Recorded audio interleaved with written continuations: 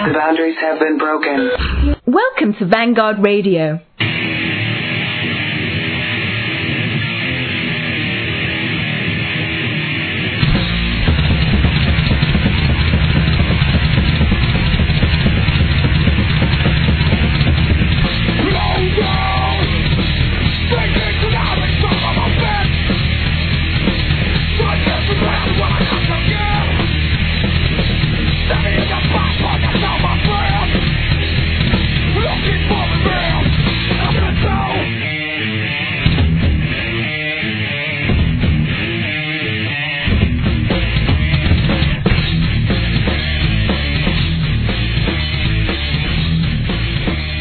Welcome to GoyFire. This is our 41st show. We are starting with TNB, progressing on to professors being censored. We have a case in Canada as well as a professor in Australia. The Atkinson Institute. Right. This following hot on the heels of the Cronulla Beach riots there. We have also Yale creating an anti-Semitism study center, as well as... wouldn't understand it.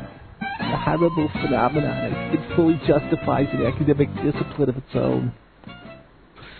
As well as advertisements, greaseball and goose, and animals. Animal rentals, to be exact, in Denmark. It's a madhouse! A madhouse! I proceeded to walk around the corner and shit. Look for Tayshawn. Right. Well, speaking of which, we have TNB. Where am I going to be? I didn't hear my welfare yet.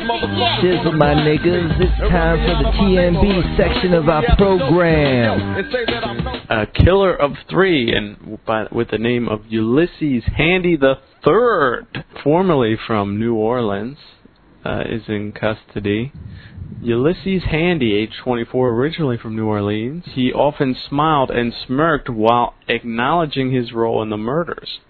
Guilty as charged, he said, pleading to 3 counts of aggravated first-degree murder. He also has a MySpace profile that's floating around. Jane, you know more about this story. Why don't you just fill us in on the details? Yeah, this is a New Orleans nigger that was somehow transplanted to Tacoma, Washington. I haven't been able to tell. It was in the wake of the hurricane, but I would think that that's kind of likely. His mother is a licensed practical nurse, and I believe she teaches down there in New Orleans, so she has some government or university job teaching licensed practical nursing, and she probably goes around to, tell the niggers not to screw each other when they're related or something. That's probably her job, but he murdered 3 people, and these were all 3 white friends of his. And one of them was indeed a blonde. Another one, Darren Christian, who was 28, according to Handy, Ulysses Handy III, the nigger murderer, he kissed Darren Christian in the moment before he shot him dead. And he killed them all 3 at the same place by gunfire. And there was a 4th one, the sister of Daniel Vero, and she went missing some couple of months or so earlier, a month or so earlier, and she's still not been found, so the police tend to think that he quite possibly was involved in that. I mean, what are the odds of a brother and sister, facing murder? Yeah. In any case, this guy quoted Don Henley, said, "Get over it." He was real cocky, just the usual type of thing, no regrets. He says, "I don't bite my tongue." Sounds like us on GoyFire, huh? Except we're not killing people. He said, "Anybody got a problem with what I do? Anybody got a problem with what I say? Then they can expletive." The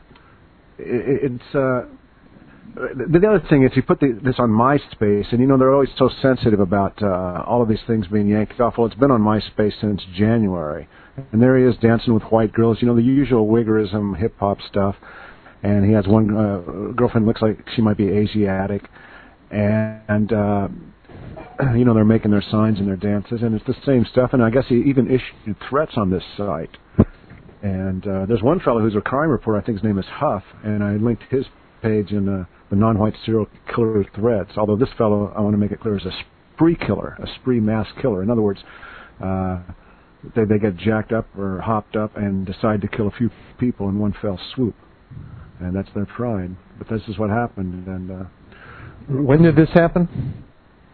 This was it was this year. Let me find the month. I believe it was not in January, I believe, and now he's just finally gone to the trial and been found guilty. And let's say again, this is Ulysses Handy III. He looks like a high yeller mulatto-looking nigger, and basically he murdered these people and is completely embarrassed about it. And this is the price we pay to surround ourselves with niggers or tolerate the Jews who sick them on us through civil rights. That's the all-important context. And you who listen to this and don't know if we're right or what we're saying is right, ask yourself, how come you never see, how come we talk about these things, but you never hear any reverberations on, say, Nancy Grace or on Cops or on A&E shows dealing with crime, which always obsessively focus on whites committing crime. You know, in a population of 200 million whites, you're always going to be able to pick out a couple. But if journalism has any real social function, it's to set the context so people understand the big picture. But in fact, TV occludes the big picture by focusing only and obsessively, and not for ratings, on whites who commit crime. And to the extent you see anybody offering media criticism, it's, they focus on white girls who disappeared. But some of these niggers have committed truly heinous crimes, and they're never talked about. Like, I keep going back to the gang rapes. You don't even have to take the white victim. When the Mexican girl's a victim of the gang rape in Fresno, that's not been written about at all by anybody. I haven't even seen anything more in the local media on that out in California. And the white girl raped by a bunch of niggers I think that was in Lockport, New York. That hasn't been written about at all. Why couldn't Nancy Grace put that on her show and start her insane moralizing for an hour about how evil it is? Because they won't do it, and they stay obsessed with details because it shows that our country is essentially founded on a farce. It's founded on genocidal principle that races are equal. And so nothing can be allowed to attract attention to the fact that our country is founded on a lie that is killing white people daily. You can look his website up, myspace.com/2 and then the word sadistic, where he calls himself Lucifer. And he'd already been to prison. And he said it's like, what did he say, like sending a wild animal or a wild tiger back to the jungle. He's going back to prison. And I guess he caught the plea and just pleaded guilty, and that way he voted the death penalties, as I understood it. Yeah, this guy has a tattoo Craig, I'm looking at that chest. website right now. Sadist, in cursive writing. I'm looking at his website. This stuff is really starting to turn my stomach. I have to see this in public, and now I see this on the website. There are, this mix of races that hang out with him, the Asiatics, the high yellows, and these whites that are aping these subhumans. It's just disgusting. There's a white on here with Chinese symbols tattooed on his arm, and hanging out with the nigger, and just bestial type behavior. And that's samurai swords on display. It's sick in the quaw. Fake one. Yeah. We'll talk about this later with the mainstreaming of nigger attitudes and mores, but the Moors.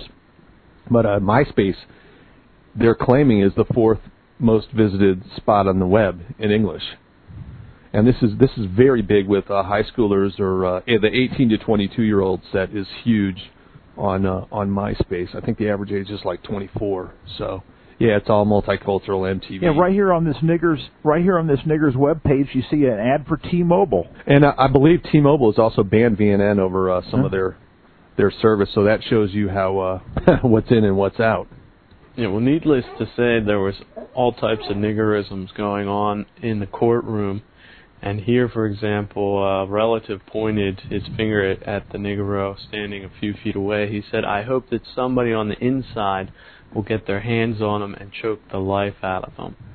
Relatives of the victims applauded from the back of the courtroom, but Handy just stood by his lawyer and laughed. When Handy addressed the judge, he expressed no remorse for his actions. He went on to say, it's like sending a wildcat back to the jungle. And I'm not asking for nobody for sympathy or pity or mercy. I know there's people up in here hurting, he said. Pain's a part of life. Deal with it. Get over it. Here he says, "You assholes are stupid, but I love you to death." Ha ha ha ha ha. And that was, I guess, hours or before he did the murders. And something curious, I don't even get why he did this. You know, it doesn't say. I've waded through these stories. Was it drugs? What was it? He just decided to prove he's one tough nigger by shooting people who didn't have a gun themselves. And this is the risky run of associating with niggers who are just low IQ, stupid, and impulsive. And something that may be a really dumb idea, they don't have the IQ to see that it's going to lead to prison. And hell, in this guy's case, he doesn't care. And that's what he says, and there's probably pretty good reason to believe it. What's the difference? He gets fed on your dime either way. Either he's taking welfare on the outside, or he's taking 3 squares and a cot on the inside. And how much do we have to pay to maintain these niggers? And how long can we maintain an expanding nigger population before the boat is swamped? What does it cost a year to maintain this monkey who's murdered these whites? He ought to be just taken out and shot. And blacks ought to be segregated from whites to reduce the problem in the first place. So much of our society today is just created to pretend that it's dealing with a problem that it's actually causing as a way to expand, government's role or protect the Jews politically. And while they're whining about anti-Semitism, this is what whites have to deal with. It's never Jews who are murdered in this stuff. It's not only them, but now the Spics are giving the boons a run for their money crime-wise. So you're facing two different classes out there, which are growing in size constantly. Mm-hmm. This is the thing. I mean, you've got about put it in the biggest context, about 1 of 22 slaves brought to the New World ended up in America. There were 3 or 4 million brought here. And today there are over 35 million blacks in America. And the number of Mexicans just passed them. So we've got essentially 75 million of these colored tax sucks here with 200 so-called whites. Many of them are not actually white. And they're essentially eating us and taking what we built up and ruining it and moving on to whatever spots of white civilization remain because it's better than anything they can build. And there is no personal individual solution to this. You can't turn these niggers into Christians, or you can, but they'll still remain niggers. The problem is inherently racial, and there is no solution except whites protecting themselves. The crime, the race, the rest of it, it will all just get worse and worse. And race is occasionally used as a tool to create greater problems, but inherently race is a problem, even if Jews weren't here. That's why we had laws segregating the races, because it protected whites from blacks. And the ultimate solution is a resegregation, getting blacks, coloreds, Jews who let them in out of our living space. And for that reason, the Jews know that, and that's why you'll never see a story like this in the mainstream media, except in the local area. It'll be a 50-mile radius, and it won't get beyond there unless you come across it on the internet. It'll never be promoted on the national talk shows on CNN or Fox News, which stick exclusively to white criminals. The normalization of these kinds of behaviors, which you talk about, this criminal, hip hop stuff that white kids want to adopt. If people would just watch their televisions and watch the different VH1, Nickelodeon, MTV, and even mainstream Law and Order and what have you, and just at least begin to notice the Jewish names of the writers and the producers and the directors who constantly promote this filth. And you can see them right there at the end of the credits, and if you'll just become a little bit akamai about the names, you'll get it. Yeah, and what they're so low that they will even go so far a lot of times is to reverse the race. If a black attacks a white in a particularly heinous manner, you might see it on CSI a year later, but the colors will be reversed. And it'll be a Klansman or racist, raping black girls, like in John Grisham's A Time to Kill. And Grisham was one of the most, I've probably said this before, but it bears repeating. Grisham was one of the top 2 best-selling authors in the 90s, I believe. And his biggest selling, and he says his favorite book, involved blacks getting revenge for 2 Klansmen raping her 12-year-old daughter. Now, that kind of interracial rape essentially never happens. Never happens. But, in the Jew-controlled country, only books that claim whites are vicious to blacks get published. And high school students are forced to read To Kill a Mockingbird, in which a dirty white woman accuses a black of a rape he didn't commit. So they're trained. And then you get, like we have here at TSU, it's Rape Awareness Week. Well, do you think they're going to make white girls aware of the fact that blacks are responsible for a huge proportion of rapes and that virtually all interracial rapes are black on white. Of course they're not going to tell them that. It's to get them to look at their potentially white boyfriends in a different light, as though they're dangerous rapists. And you see that on TV. Oh, the guy who's most likely to rape you or kill you is your own husband. He's in your own house. That's a whole genre of the evil suburban white man. He seems like a normal dad, neighbor, friend, father, but actually he's a killer just waiting to get out. You have to realize that the whole of publishing, including TV, radio, and book, is geared to present a flip reality. And actually, it really is that simple. All you have to do is reverse the reality. If they show you whites as dangerous, you know the truth is that blacks are dangerous. And it's never a national problem. It's regional, it's economic, it's personal, so it's compartmentalized. Any deficit that blacks show is always attributable to white racism. And we had the guy on Free Talk Live the other day who was talking about being a white man in the Bronx and how the prosecutors, due to political pressure from Jews and blacks, want to equalize prison incarceration rates. So they'll take whites with borderline cases and throw them in jail and release the marginal niggers who rape and kill people. If you don't think it's that bad, you don't know this country. We whites are in political captivity. We are slaves. We are essentially used by the system to do the hardcore work, and we have 50% of the money that we earn is taken from us through taxes, and it's used to grow the ranks of our enemies. And our enemies include, on the street level, this type of nigger who just kills people for absolutely no reason, and the political level, Jews who control the upper end of our society, and they control it completely. We'll talk more about that in a minute, and the founding of a new center at Yale. And on another front, we have the amazing tale of a black woman in East St. Louis who, believe it or not, cut the fetus out of her best friend and killed her 3 kids at the same time. This woman's name is Tiffany Hall, and she's just been brought into custody. Jane, you've been following this story. Yeah, it's a fascinating story, and kind of a doubleheader this week on nigger spree killers. So in this particular case, she used a pair of scissors to cut the fetus out of her best friend from childhood, and she used to babysit this woman's other children. And not only that, but then she murdered the other 3 children. They found them in a washer-dryer in a public housing complex.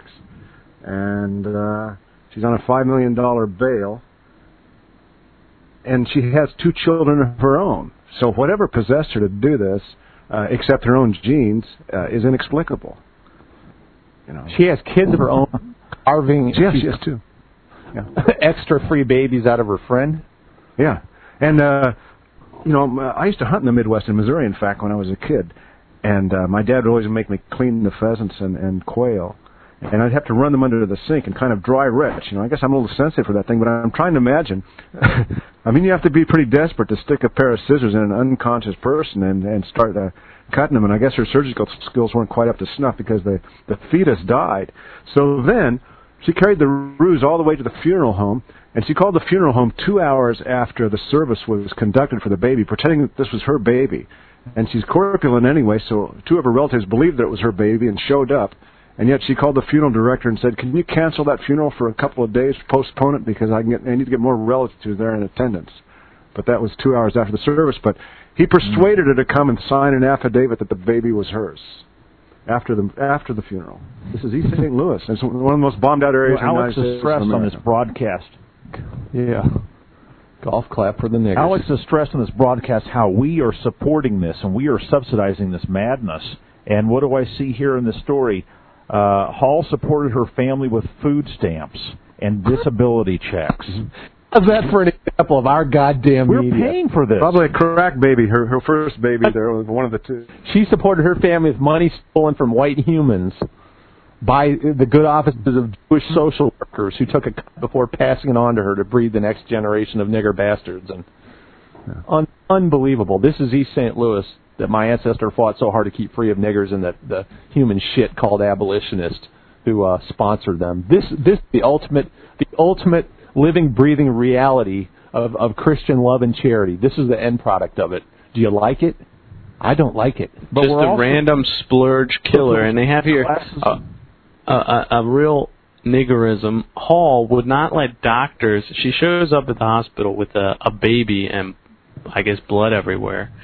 Hall would not let doctors at the hospital examine her and offered conflicting reasons for why she went into labor, alternately saying she had consensual sex and was raped. So I guess she was, right after getting raped, you're supposed to have a baby or something or another, but she wasn't even pregnant to start out with. It's really quite something. I guess it's not on Fox yet, huh, Alex? No, I haven't seen Nancy Grace. And I want to make this point, as I've made before. Leftist school of media criticism says that you can explain media behavior by giant corporations seeking profit. Well, what's more dramatic than a woman? And there was earlier in the last year, there was a white woman who carved a baby out of another white woman, I believe. And they did talk about that nationally, I believe, to some extent. At least also in Missouri. Pretty sure. I think it was like over in Kansas City. And that got fairly prominent play. And this story, this is the first I heard of it, is when we were collecting our links for our discussion topics for GoyFire.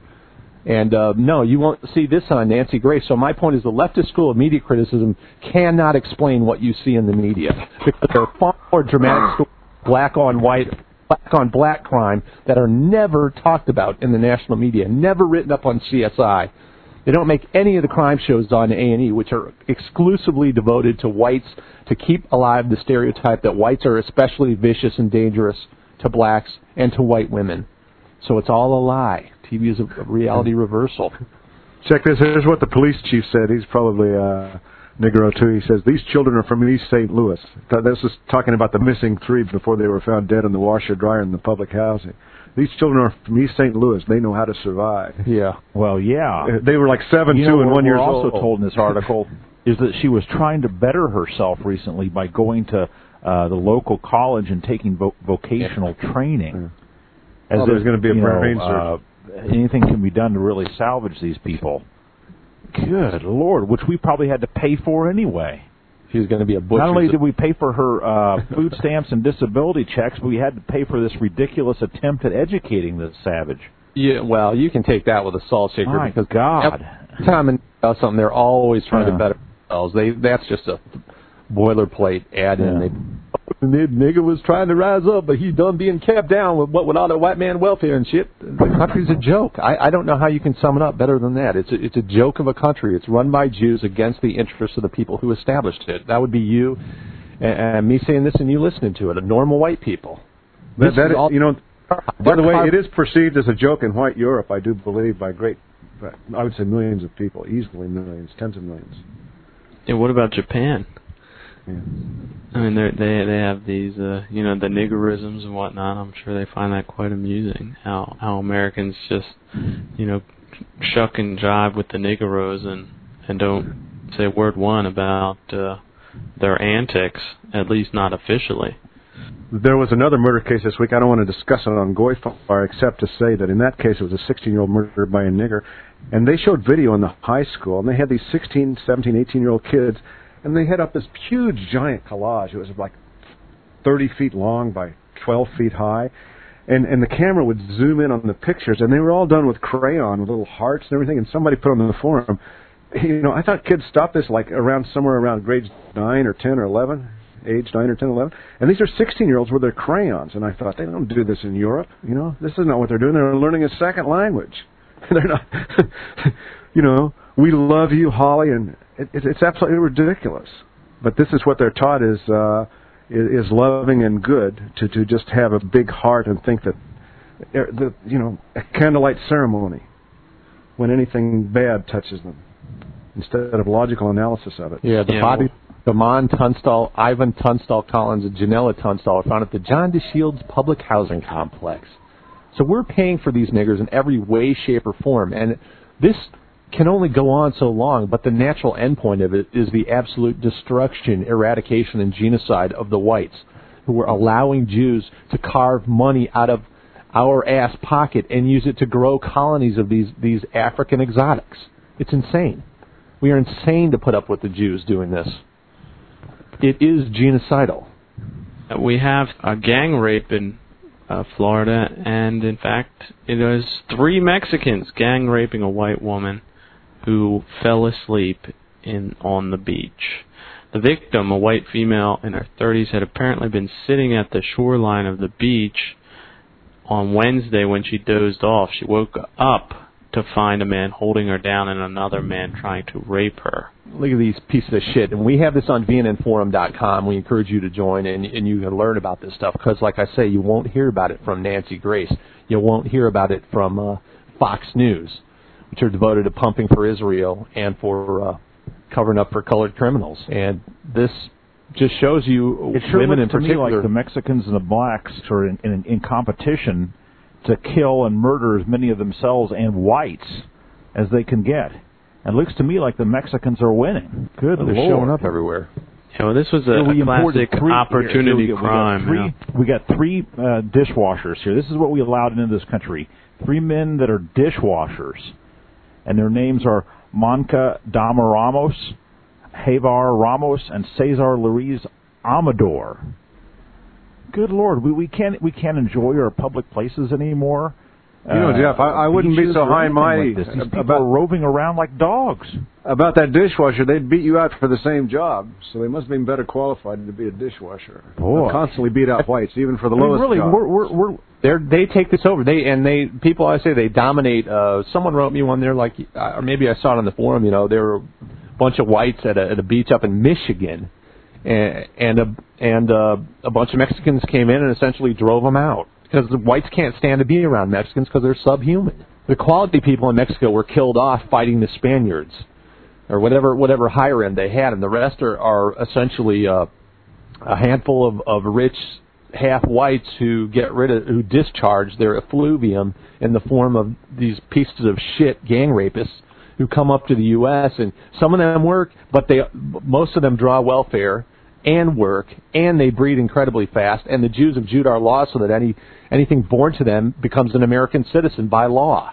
And these, along with the blacks that we just talked about, are displacing us and just making our lives uncomfortable. We can't enjoy a public beach. We have to at all times be on a complete guard because we have allowed this kind of shit into the country. The stuff's all on VNN. You can see these pieces of shit and wonder why, we never talk about this in our media and we're haters if we do. Well, maybe we need to become haters.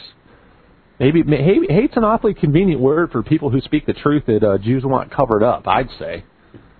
You know, it's not hate when they're talking about, the Holocaust. We try to talk facts about the Holocaust and we're haters. We try to talk facts about what the Jew-set colors are doing to whites and we're haters. Well, what are they? What are they for covering this up, if not haters, if not liars? Well, they're Jews. They're Jews Jewing America because it's good for Jews and it's bad for you. And we are the line of defense. But we need you to join us. We can't do it alone. This kind of story is sickening and repetitive, and you see it all the time. And you will never see one show on A&E about, niggers and Mexicans gang raping white women. But that's what they come here to do. It's open season. The Jews have tied our hands down by law, and they're gang raping male or female. As long as you're white, you're getting screwed by this country. Yeah, and the argument, I guess the safety valve, the only other argument allowed is the libertarian argument where everybody's an individualist and has to be on guard 24 hours, 7 days a week. And, well, if they got you, I guess you were just dumb or you shouldn't have been there or got unlucky and... Yeah, what in any other don't context... look at a collective. Don't look at it collectively. Hey, how come the individuals with brown skin like to gang rape so much? In any other context it would be called blaming the victim, but when it happens to whites are the one group that's encouraged to blame itself. You're guilty of being a racist, anti-Semite. We should be having enough, white man. The Mexicans achieved nothing in Mexico. I go down there and look at it. They've achieved nothing. The only good thing in Mexico is the beaches. It's despoiled by the presence of Mexicans. 100 million of them. Their culture is horrible. Their food, hey, anyone can catch fish and eat fruit. Just a wholly unadmirable culture, and now we get to share it up here in the north. It was formerly civilized, and you didn't have to have bars over your windows and lock your car. Well, now you do. And these people are privileged over white Americans by law. Unbelievable. And half the states are allowed to drive even though they're not Americans. They're allowed to attend college on terms that are better than what native local-born whites can get. Is that crazy? They're taking your wallet and saying, I'm going to take all your money and give it to Hector here, or Javier Ramos, Cesar Luis Abador, so they can go rape your daughter, and then they can go off to college in your dime. What the fuck? When do we band together and destroy these people who are destroying us? I mean, and use story after story of this. All of them reported, if at all, just reported locally and covered up, never made into national cause celebres. It does have to get the only way we can deal with these people, if we want them in our midst, is to use a whip, because they're the equivalent of a pack of wild dogs, and you have to use extreme force. It's almost like beating back the jungle, where they have to take machetes and other implements and just literally just beat back the jungle. We've got to beat these people back. Yeah, they don't understand anything except force. And anybody who thinks they're good family people who come here to work, they're Catholics, they have traditional morals, that is ridiculous. If you know anything about Mexicans, that doesn't describe them at all. Destructive, vicious, stupid, scummy gangster, T-shirt to the knees wearing little... I mean, if you've seen those collectible figurines that they have of Mexican gangbangers, I mean, you know all you need to know about Mexican culture. There's no there. It's just like with niggers. It's just purely destructive. They have nothing we need or want. We've got to think in terms of like population control here. What happens in Africa when there's too many elephants? They destroy the habitat, and they have to go out there and they have to cull the population and reduce it.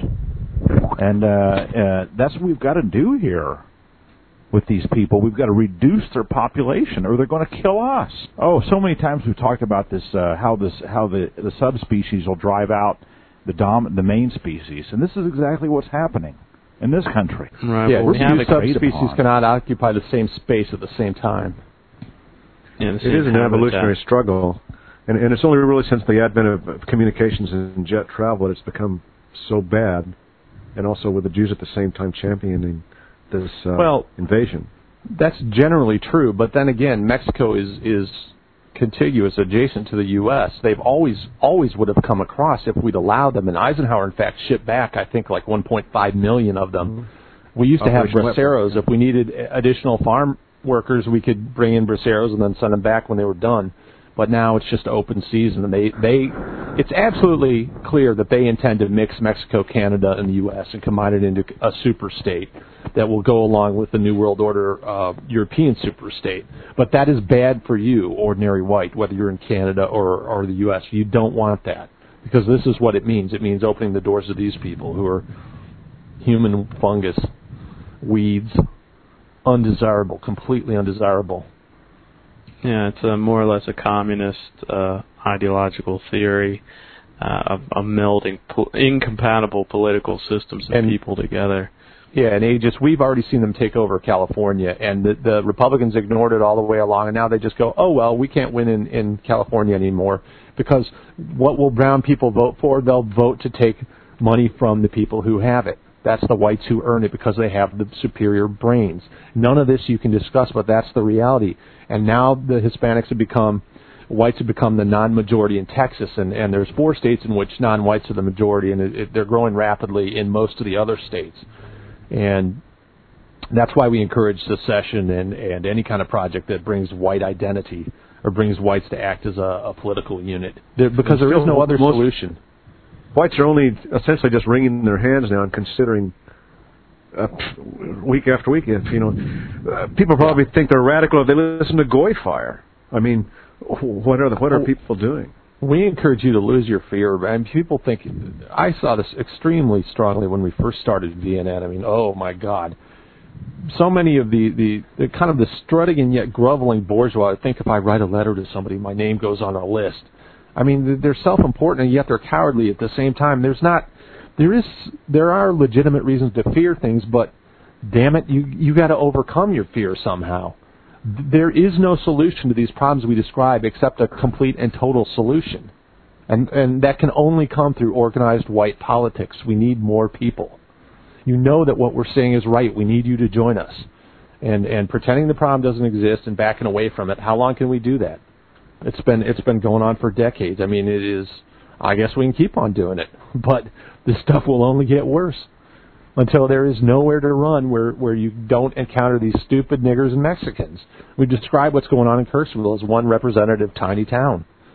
You know, we had a Mexican knife another Mexican 26 times. You know, they're drunk and had a little disagreement. Well, that speaks to animal nature of the thing. Whites don't do that kind of thing. You know, maybe once in 1,000 murders you might find something like that. Mexicans do that on average. Yeah, well, the only way a system like this can be propagated is if people with eyes and ears are, and especially those with authority, are censored and intimidated. And we saw that in the case of Professor Stephen Jones. And now in Canada we have a Finnish Canadian professor being censored at Ryerson for his so-called sexist, homophobic, and misogynist comments. Yeah. Now we have a foreign named professor at the same university at Ryerson, Alireza Sadigihana, or something to that effect, saying, quote, "I will personally suggest to Dr. Kokaranian that he enroll and participate in appropriate seminars to obtain a proper understanding of human rights and discrimination." Hey, let me interject there that how the left loves that's doing too it. much. Yeah, They love that appropriate, responsible, proper. You see that? That's just my little point. Now, Jeff, I know you were the one who discovered this link. So, what's the background here? What's going on? Yeah, well, let me summarize this too and add on to what A just did there. There's a fellow up in Canada, Ryerson College in Canada, and his name is Kokarinen, and he's a Finn. And I don't know if he's an immigrant there or he's on a visa, but he operated a blog called 16 Volts, and for most of that blog's life, it was in the Finnish language.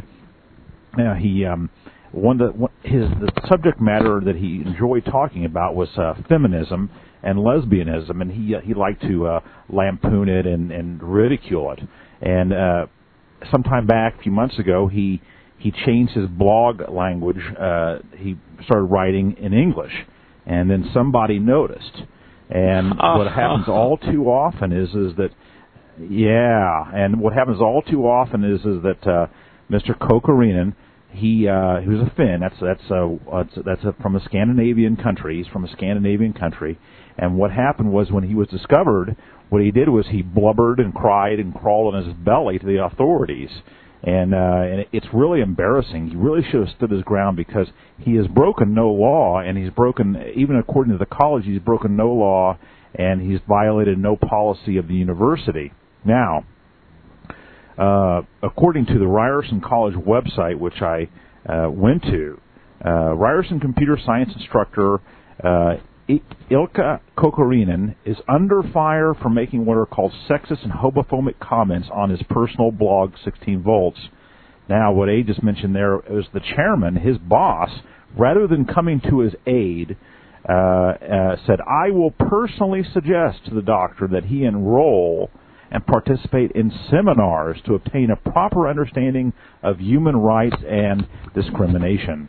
I will arrange appropriate workshops and seminars and training sessions with the help of," here you got it here, with the Discrimination and Harassment Prevention Office at Ryerson. So, let me just mention a few of these comments, and I think they're kind of funny, and really he's about as ultramontane as I am on the women question, on the question of women. But he said, listen to this, quote, "The female overrepresentation is heavily concentrated on fluff fields which make these fields suit the female mind better. Basically all fields that don't require any mathematics or logical analytical thinking beyond the elementary school level." That is great stuff. Yeah. And it's 100% on target too. Any field that bullshit typifies can be taken over by women and essentially turned into a politics for profit center from which they can berate us. Here's the second one. Quote, "I have never really understood how lesbian separatism could even work in principle. since few modern women want to live in what is essentially a Stone Age society, which is pretty much what women could ever achieve on their own without men around, end quote. And one more, listen to this, I really like this. The feminists could only live off generous welfare checks provided by men, assuming that they wanted to eat. And lesbians do like to eat a lot. And you can tell that just by looking at them. That's a special. Anyway, that was my clam jam. That was my special tuna sound effect. All right. So anyway, he's writing these things that I think are kind of humorous, and they're a little over the top, but feminine. He didn't violate any law here. And even the university officials admit that, and even these commissars at the Office of White Racial Cleansing or whatever that is that they're running up there, even they have kind of admitted that. But anyway, apparently Mr. Karenin had a little bit of pressure put upon him, and like I said, he's blubbering for forgiveness. And here's what he said in response to this. He said, quote, he shut down his own blog, and he said, I'm getting out of the blog business. And yeah, he said, quote, I am deeply humiliated and ashamed by this experience, and I now understand my place in the world much better. Therefore, this will be enough of the virtual world for me. I will sign off now permanently. Thanking everybody. I got my mind right now, boss. Yeah. Unfucking believable. This is what it's come to. I want to apologize to everyone who I have hurt or insulted in my thoughtlessness. So you know what? It's really a shame. The guy wrote some funny things with some truth in it, and then to have him blubber and crawl on his stomach before these people, it's you're right. disheartening to see. You can never. Anyway, it reminds me of the Regneff blogger who also deep-sixed his very entertaining and astute observations of a black high school in Chicago, and what type of regime are we living under in which intelligent, witty commentary is not allowed? Well, I'll tell you what. You know how they like to talk about everything's a social construct. I mean, and everything comes from culture. Well, it's only the white male culture that appreciates logic and humor and that witty commentary you're talking about. The other ones just see it as offensive, and they see, I'm being disrespected. Make it stop. And if they have the power, by God, they'll do it. And that includes a very large proportion of white women, as well as these other so-called minority groups that are actually the dominant and overwhelming majority. And, that's a shame. I mean, if women ruled the world, you wouldn't be able to make fun of anything. You wouldn't have any kind of freedom.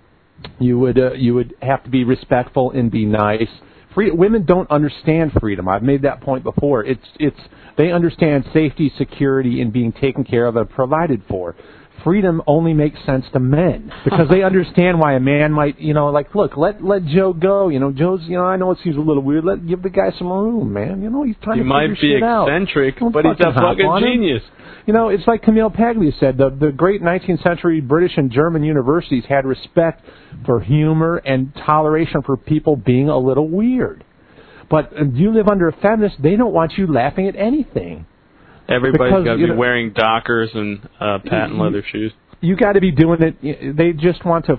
Women just don't have a sense of humor. Really, the last point I wanted to make on this is that it's a typical example of freedom and law and free speech. These are white male cultural constructs, to speak in the left's language, and when white males are removed from power, all of a sudden freedom of speech goes with it. And the opportunity cost of this is we lose the brilliant commentary, as Aegis was saying, because people can't do it because they won't get hired, they won't get promoted. Essentially, you have to parrot the party line, or you cannot get a job teaching even computer science in this country. So everybody has to be in favor of diversity. This is the Soviet Union all over again, and it's worse in Canada than in the U.S. But my point is that where are all the novels that aren't going to be written because of this? Where are the movies that aren't going to be made?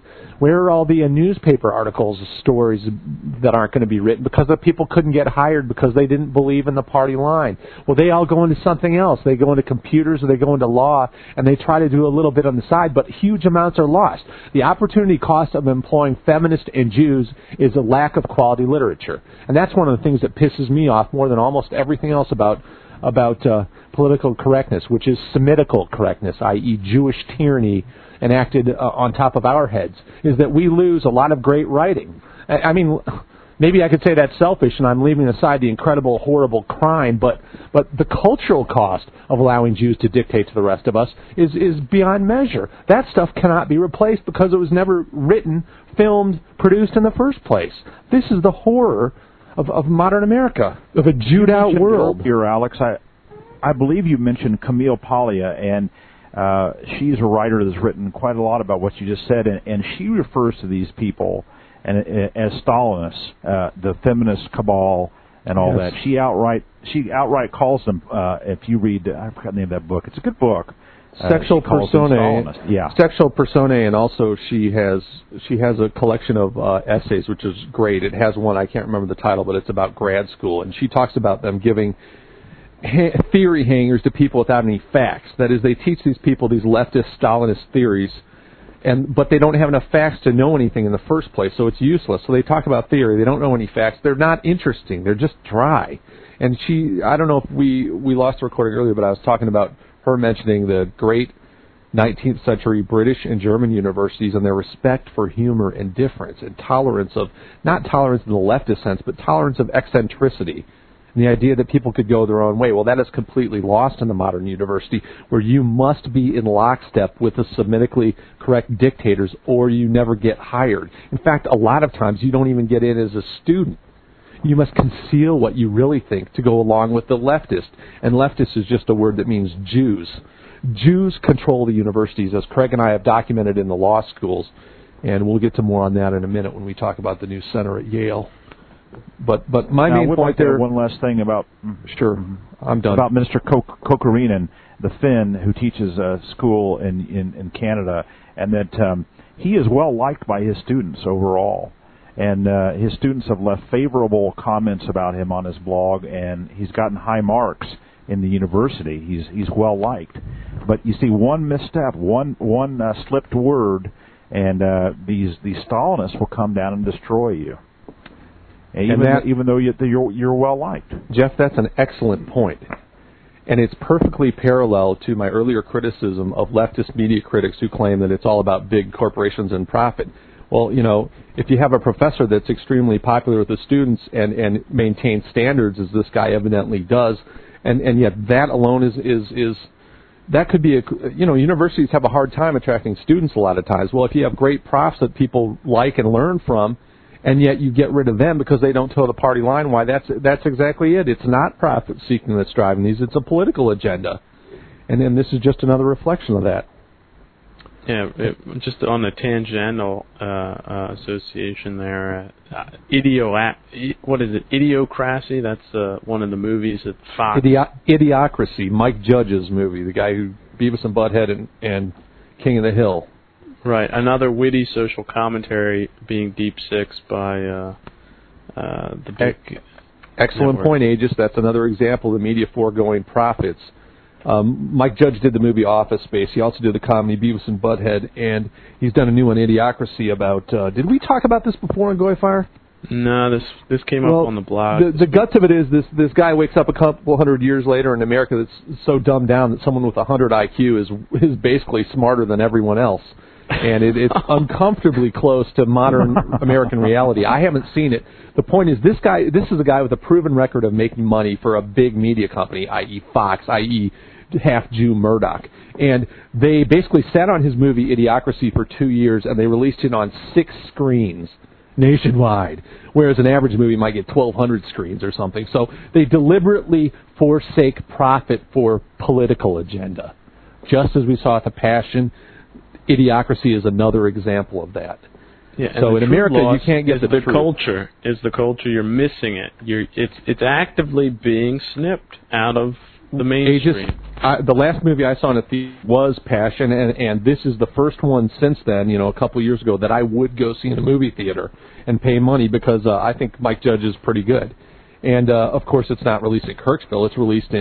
It wasn't released in New York City either. It was released in Austin and like 5 other places. And they know it will make money, but they're not releasing it because the political message is too dangerous. and they are breeding. I'm telling you, they are just breeding the perfect consumer, and the perfect citizen is not the right word. The perfect consumer, endless amounts of consumables. He's obese. He drinks 5 gallons of Coke a day. He eats all the processed, sugar-filled food he can get into. He pays full price for it.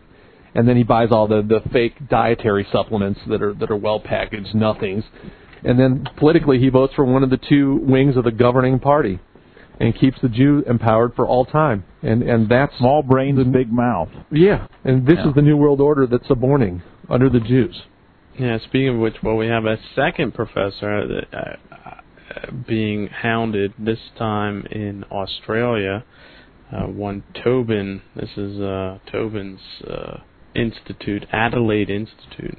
He recently got a notice from the Human Rights and Equal Opportunity Commission. This is on his website from August 21st, 2006. And it's a complaint of racial hatred by a Jew trying to shut him down.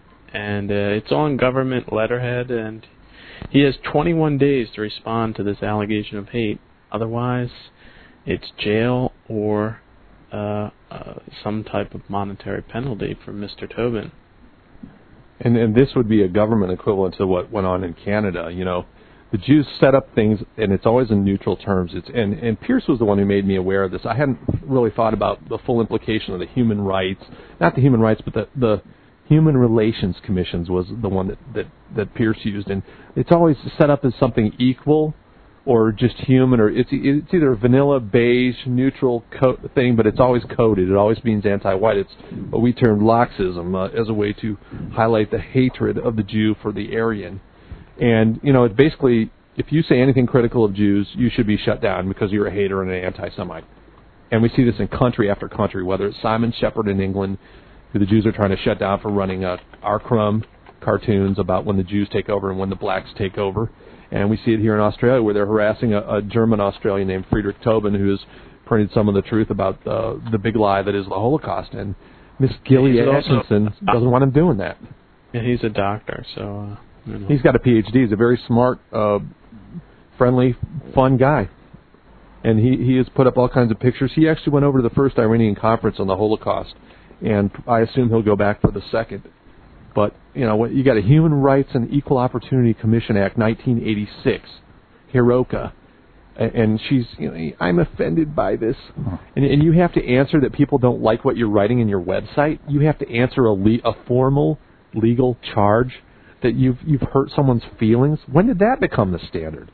Alex, she also said she's offended because of her race. In other words, she's now alleging because of her Jewish race. Well, that's interesting. I thought Jews were a religion, Craig. Well, it depends in which moment. They could be a religion, they could be a criminal conspiracy, they could be a country, or they could be race. Guys, get this. I'm reading right now this assertion by the Human Rights and Equal Opportunity Commission, but it seems to be an online form that you can just fill out if you feel offended by anybody, and then the reasons for these complaints get sent automatically to the person who is making the so-called offensive comment. So they have here the description, and this is all on the AdelaideInstitute.org's website. Description of the event, and then here they say, this website discriminates against Jewish people with special mention of Jews from Uganda. It also alleges the Holocaust never occurred. I found this site when searching for Kangol caps in Australia, looking for a shop that sells them. One Google link went to a page on this site which was a derogatory and racist description of Ugandan Jews and their appearance. I am Jewish and have family members who died, blah, blah, blah. This site was deeply offensive, discriminatory, and disturbing outlook. I feel outraged and deeply offended. This insults the memory of my lost family member, blah, blah, blah. I want this site shut down permanently. I noticed that it isn't the first time this site and its founders have been subject to complaint. There are these are standardized forms, apparently, that you can fill out online, and then the complaint is automatically sent to the person with this Human Rights and Equal Opportunity Commission letterhead. And you have to respond within 21 days. That could be anybody. Yeah. Yours sincerely, and this is all automatic response, Karen Tuhey, delegate of the president. Yeah, and where Jews run things, the feminine mindset is allowed to spread like wildfire. If you can't say something nice, don't say anything at all. That makes sense to most women, and where Jews hold power, that becomes the law. You can't criticize them. How are they going to feel if you point out that they're responsible for 90% of interracial violent acts? They're not going to feel good. That's not going to help them. Well, they don't understand that mentality. My self-esteem is plummeting. Yeah, and they're going to, don't go outside without your coat. That's another thing you're going to hear from women. And what's the translation of that? If you want to ride a motorcycle, you have to wear a helmet. You have to do this. You have to do. If you want to ride a bike, you have to wear a helmet. That's the law in a lot of places, believe it or not. You can't ride a bike. I'm protecting you from yourself.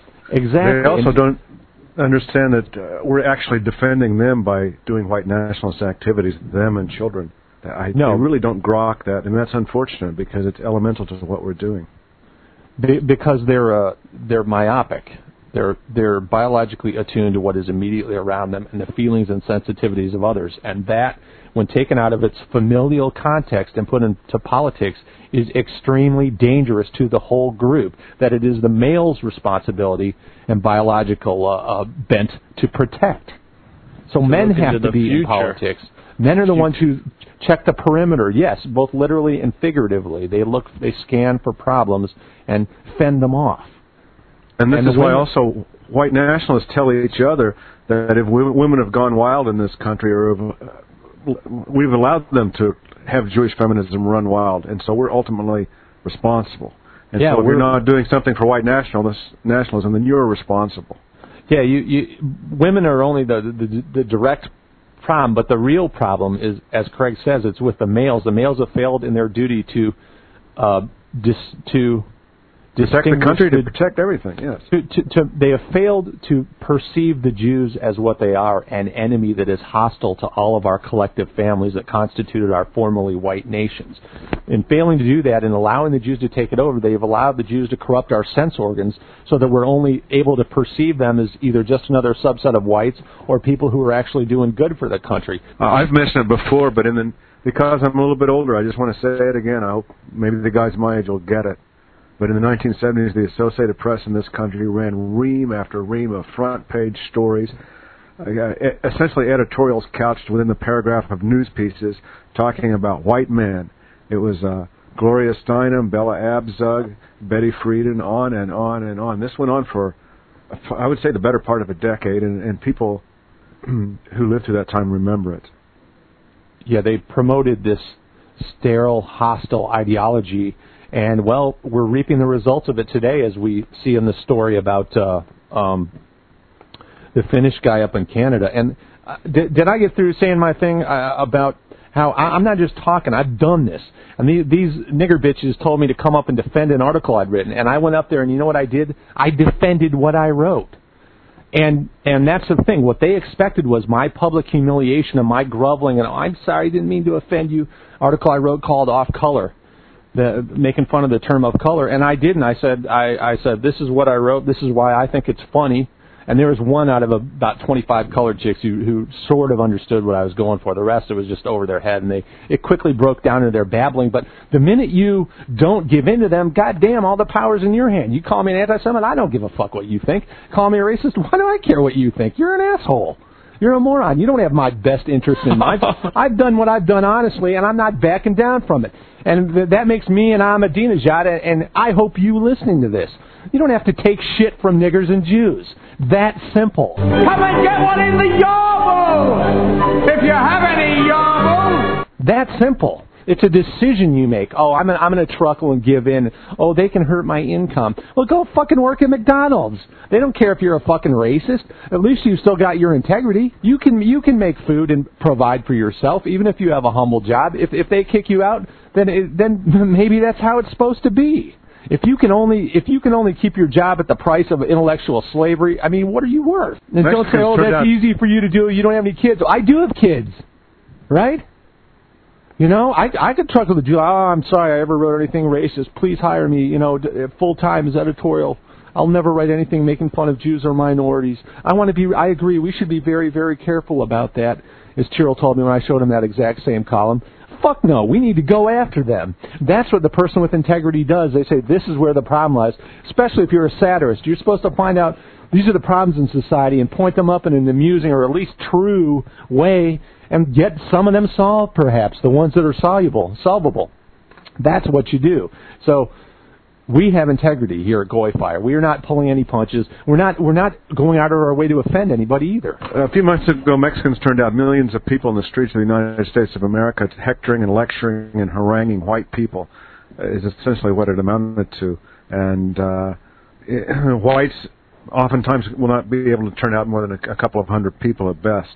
And if you think that there's not something awry with this and cantilevered and essentially mentally ill, then take another look. When you've got hundreds of thousands of foreign invaders marching under their own flag and your TV networks are telling you that they're all American, your country's down the tube, son. It's over. Like the buildings are collapsing. There's no demolition. The nation, and for practical purposes, it appears to be standing. It appears like things are functioning, but we're telling you the truth. And it is functioning in part, but on a local level, and every decision since the Civil War has been taken out of Washington. Well, that's cool. So you get a couple thousand Jewish advisors and lobbyists, and all of a sudden they're the ones running the country, determining what's in the textbooks, determining what politicians are allowed to say, reporting it in frames that help Jewish interests and hurt Aryan interests. This is the situation of America. And look what a dangerous, nasty, ugly beast it's become under the Jew. It kills people while haranguing them. Yeah, well, for a good example of this, we have Yale opening an anti-Semitism department. This is new. We have increasingly Jewish communities around the world feel under threat, said Charles Small, director of the new Yale Initiative for Interdisciplinary Study of Anti-Semitism. I think we need to understand the current manifestation of this disease. End quote. Jane, Alex, have you been watching this closely, as I have? Well, I note that it's parallel to the State Department office they set up to record incidents of global anti-Semitism. It's just another way of the Jews profiteering double. They get paid to heap shit on their enemies and call it an academic discipline rather than it's pure politics is what it is, and it's actually just pure hate. What's the term for Jews who hate Aryans? And they all do. They train their kids up in it. Even the best of the Goyim should be killed. Where's the center to study the effects of that doctrine on us, on me and my kids and my family and my community and my nation? Jews are the haters. And yet again, you see whites taxed to provide special privileges for Jews, while the Jews hate them for it. Yeah, just like the Arabs they hate in Israel. The head of this institute is Canadian kike Charles Asher Small. I presume he's Canadian because he got his bachelor's degrees in political science from McGill University, which is right there in Montreal. It's the major university in Montreal. And it's interesting that they're just platoons, literally, of these Jews who essentially, they go between three countries in large measure, and that is the United States, Canada, and Israel. And, for instance, this Charles Small, he taught at Ben Gurion University, Tel Aviv University, and Hebrew University in Jerusalem. And we've also looked at Gonzaga University in the Northwest, which was also funded by International Jewry, and Morris Dees had a lot to do with that from the Southern Poverty Law Center. What's the name of that institute? Gonzaga, I think it's Institute for the Study of Hate, isn't it?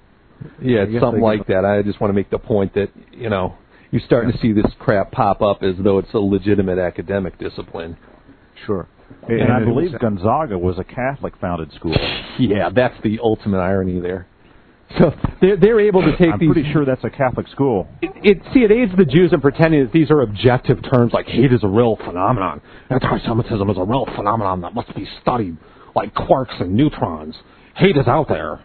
It's in all of us, but it's, you know, in some of us a lot more. It's never in Jews. So it's not in all of us. But, you know, it's treated these hallucinations and paranoia that Jews have as though it's an objectively real phenomenon. Oh, hate and anti-Semitism are real. I don't see how anybody could deny them. Now, they deny the Holocaust. He's created documentary films on racism and immigration. And get this, he's done advocacy work on behalf of the Roma, that is, the gypsy population in Lithuania. And the gypsies in Bulgaria and Lithuania are just terribly hated because they're criminals, pickpockets and thieves and sneaks. So gone into Europe and promote essentially the equivalent of Mexicans in the United States. Yeah, and I love that. When did they become Roma? No, it's like about the same time that illegal aliens became undocumented workers. Why not undocumented co-workers? Illegal immigrants. Yeah, well, isn't it interesting that they can get to the micromanagement of the emotions of other population groups and are able to set the parameters of what they're allowed to feel and what they can feel and be legitimate, and what they can't feel, and that's what makes them illegitimate. You're right, and the only way you can do that is when you control the mass media. There's no otherwise. If I controlled the mass media, I would talk about Loxism. I would say, look, and everybody would be talking about Loxism and say it's a great horror. I can say it led to the death of the transmission of 15 million Germans and the deaths of all kinds of Aryan people. This is Jewish evil, and in Russia they killed all kinds of people. Jewish hate is practically the lever that moves the entire world, and yet it's a phenomenon utterly without a name until we gave it one. And you know how they're always incriminating Caucasians for not coming to the aid of Jews during the aftermath of World War II in Poland and in Russia and so forth, or rather, and in Germany. Well, what about all the Jews in Germany that didn't come to the aid of whites when the Jews were Jewish communists were killing whites by the millions? That's a damn good point, Craig, and I've never heard anyone make that point before. You know, where were all these Jews in Russia and Poland and Germany coming to the aid of the innocent whites murdered by the Jewish commissars under Stalin? Starving tens of millions. Did the Jews write that up in their paper? Hell no, they fucking denied it. Walter Durante won a Pulitzer Prize. The New York Times has never returned. New York Times is a Jew-owned paper covering up Stalin's and the Jews' mass murder of people through starvation in the Ukraine and Eastern Europe. Yeah, so but why don't the Lebanese today, they're supposed to thank the Jews for bombing them back into the Stone Age. And all the neocons are the only ones who become syndicated colonists are writing about how careful the Jews are not to kill civilians, yet shows they killed 10 civilians for every one so-called Hezbollah, whereas the Hezbollah, the ratio is something like 3 to 1. And there's so many. Michelle Malkin's husband, Jesse Malkin, is a Jew, and they're always out there with a neocon agenda, too. There's just so many. They just go on and on. David Horowitz. And really, if you listen to right-wing talk radio, you're hearing them all. Daniel Pipes, Charles Krauthammer, just goes on and on. Yeah, the left or right, they're all pro-Israel, aren't they? The Jews are our best friend. Before Israel in the Middle East, we didn't have any enemies. All they do is cost us money and make us enemies, and we're supposed to act like they're the greatest thing since sliced bread. And, you know, you've got this clown, the Mangina, Glenn Beck on the CNN, which is trying to turn into Fox 2 from all appearances. You know, he's running segments once a week on hating France.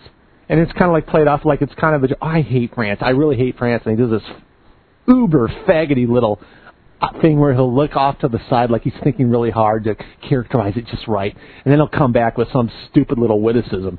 And this is the mentality. He admitted he was of German descent. He's a typical, he looks like, you know, a lot of lenders, and I'm sure a lot of you listening to this, is German descent, and, you know, my ancestors came from Germany, and I, you know, raided the Holocaust. Oh, they had to know. They had to know about the Holocaust. And the ability of these Aryans to be impregnated with guilt is truly, it may prove biologically enough to do them in as a race. But I'll tell you what, I don't have it. I ain't guilty. If I'm responsible for something, I apologize and try to make it better. But if I'm not, fuck it. I'm not accepting any guilt. I'm not some sucker Christian. Oh, original sin, evil. You know, screw that. You know, one of the best signs I saw from those NSM rallies this summer was it was one that said, "We don't have white guilt," and that was one of my favorite signs I saw. And Absolutely. We don't have to say that that from too. We Jews. here at GoyFire don't have white guilt. Fuck no. The Jews are guilty. Who ever heard of a Jew being embarrassed about something or admitting guilt? They don't ever admit anything. All they do is attack. And that's where we saw Ahmadinejad up in New York this week, and he refused to take any shit from them. He refused to accept their frames, and you could tell in the New York Times article I posted on the main VNN page, they don't like that, because that's their whole game. Their whole game is framing it one way and forcing you into it and demanding that you accept their terms and debate on their terms and using their words and with their frame of reference. And we want to talk about your policy. Why are you denying it? Hey, I want to talk about your fucking policy, faggot. That's how you got to fight them. That's bringing a gun to a gunfight. Impose your terms and your frames and your arguments on them. The only way you can beat them. It's not guaranteed, but what is guaranteed is if you accept Jewish frames and Jewish terms such as hate and anti-Semitism, you will lose. You have lost before you even begun to fight. And so many whites don't even realize that. Yeah, well, Gene, you've been going into this Princeton. We talked about Yale. Now we've got Princeton. Something like upwards to 30% of their faculty is Jewish. Or yeah, I would say it's somewhere between 25 to 30. A few of them are a little more dubious than others. One here, Olga Litvak, says she earned her PhD in Jewish history from Columbia, and she came here when she was 10 years old. She's very young, so probably she came in the Jimmy Carter airlift of Soviet Jews with the first name Olga. And the reason I got interested in it is I was reading about Jan T. Gross, who wrote a famous book called Neighbors. It's famous in the Holocaust multi-billion-dollar industry. And as a matter of fact, Norman Finkelstein, who is a historical revisionist and is also a Jew, he's essentially broken down this book and all the inconsistencies and proven what a poor work of scholarship it was, and yet it was one of the finalists in a major national prize. And this is very common. Alex was mentioning earlier about how Jewish publishers, I mean, if you go in Borders or something, it's just the only books. Yeah, well, Craig, you know how publishing is. There's about 6 big houses. I think either 5 or 6 of them are all owned by Jews. And the thing is, the good literature, again, the opportunity cost is that Jews controlling all these industries as well as academia means that the good stuff is never created, let alone published or disseminated. Mm-hmm. And whites have to do it themselves from day on. We aren't getting any foundation grants to produce this show. We can't go to the NEA and say, look, we have a really good political commentary show that it should be of great interest to the majority of whites. We'd like $1 million to set up a studio and invite guests. No, we're doing this of our own accord because we know that it's right. And this country is set up wholly to subsidize the Jews and their colored tools and help them eat us. It's just one segment of the animals preying on another. Yeah, these are only a few. This is, again, one sector of our society. It's not media, it's not lawyers, it's educational institutions. And here, they've made a whole subset of study out of the Holocaust. And this movie we recommended a week or two ago at OpposingDigits.com. It's called 1/3 of the Holocaust. If you search 1/3 of the Holocaust on Google and then a + movie, you'll find it. Is he going to make an additional movie covering the other 2/3 at some point? Is that his project to have a whole? I didn't mean that as a joke. I mean, honestly. No, I didn't. It's coughing, but it is kind of funny because if he does as good a job as he did in the first third, and the first third is 2 million of them, right? So he essentially. Jeff, you said you saw that, didn't you? And it made you extremely mad. Oh yeah.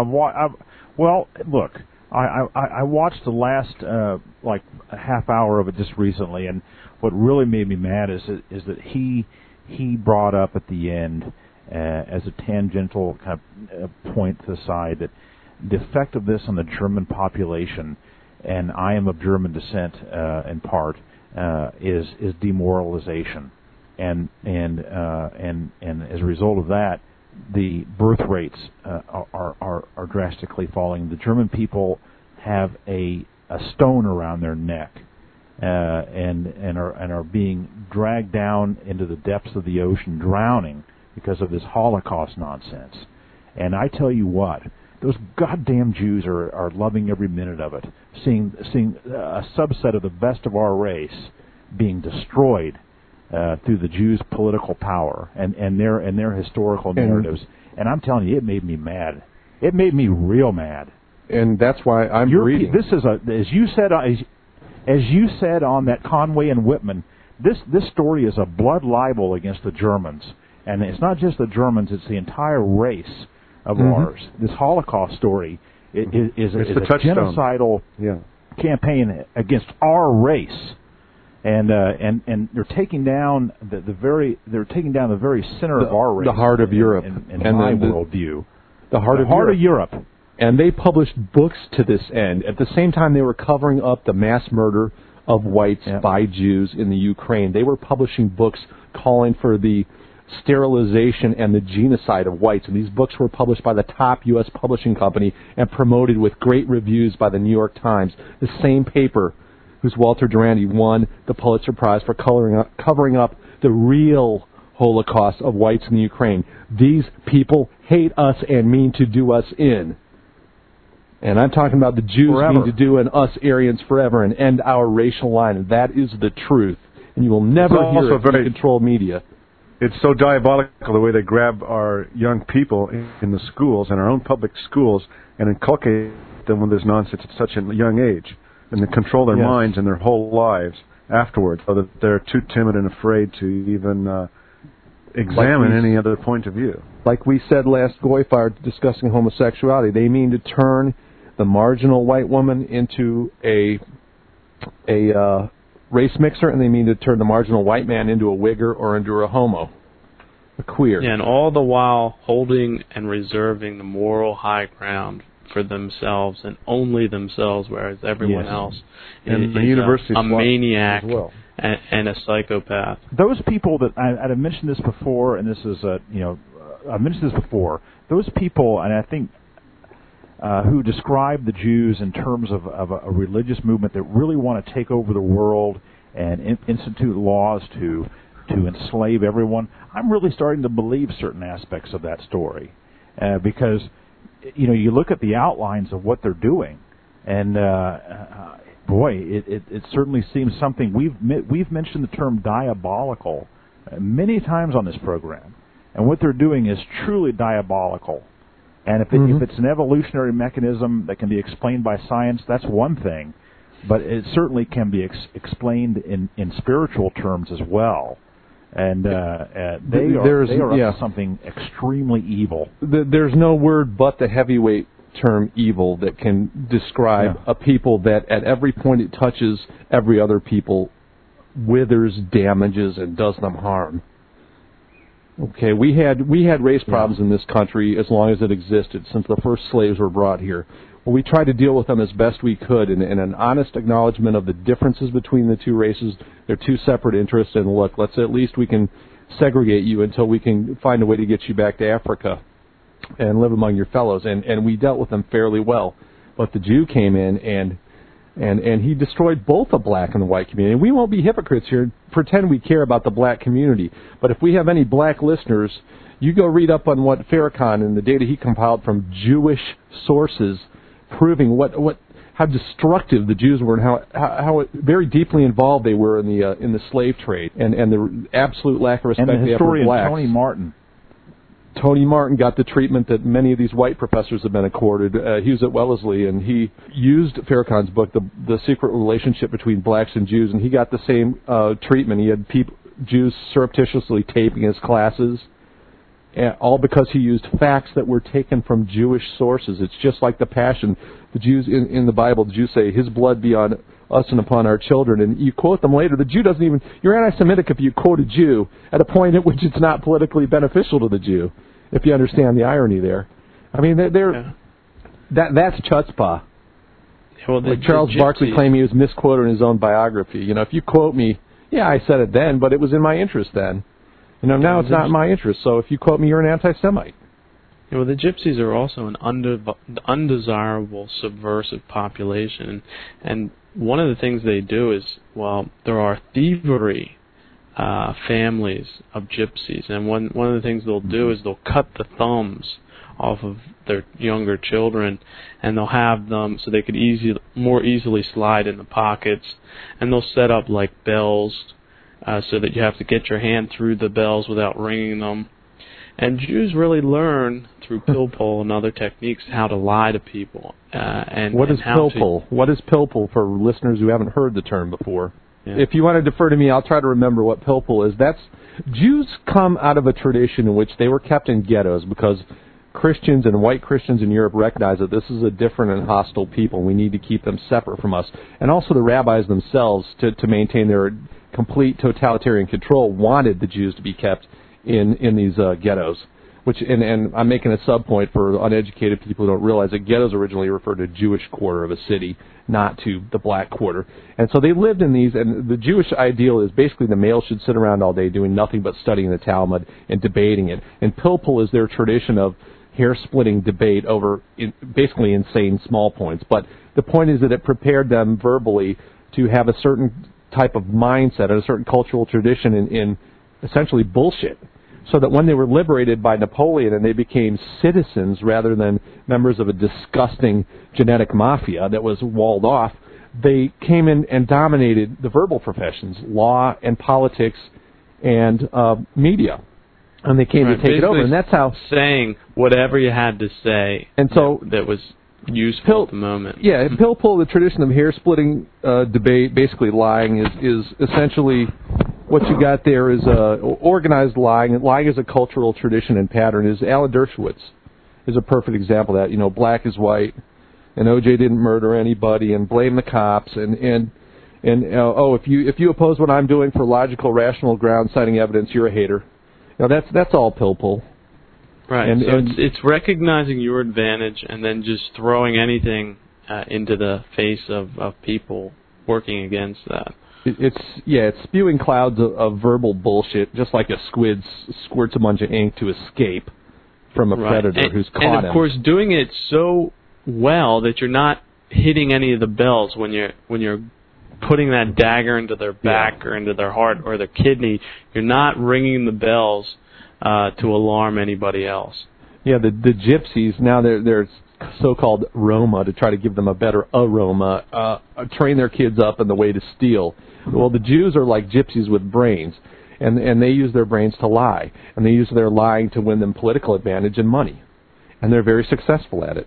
So successful, they're able to cover their tracks so that they are not even recognized as a clan that is hostile to the other clans.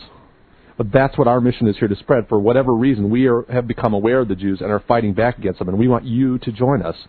Because it's in your interest, not just our interest, it's all of our interests. The only way we can win is working together, using our Aryan creativity and intelligence more than anything to identify the Jew, paste the yellow star on them like they did in Hitler's times. And because if they're a Jew, they should be proud of being a Jew. They should want the whole world to know that they're a Jew. But in fact, what Jews ordinarily prefer is to not be known as Jews, to be Jews among themselves, to be Yiddish in private but British in public, is one way that they put it. Well, we want to identify them, point out the hostility they have for ordinary white people, and protect ordinary white people by organizing. Yeah, because of course they're always selling their programs as humanitarian and beneficial for all.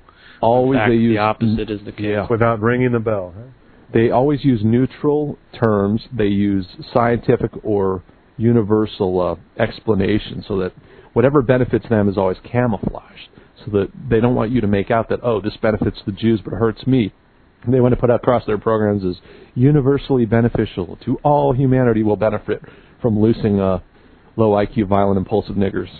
Affirmative action, civil rights. They never call it attack on white people or this will be good for Jews who hate white people. White traditions or anything, yeah. Or loosing savage niggers on civilized white humans. They don't call it that, they call it civil rights.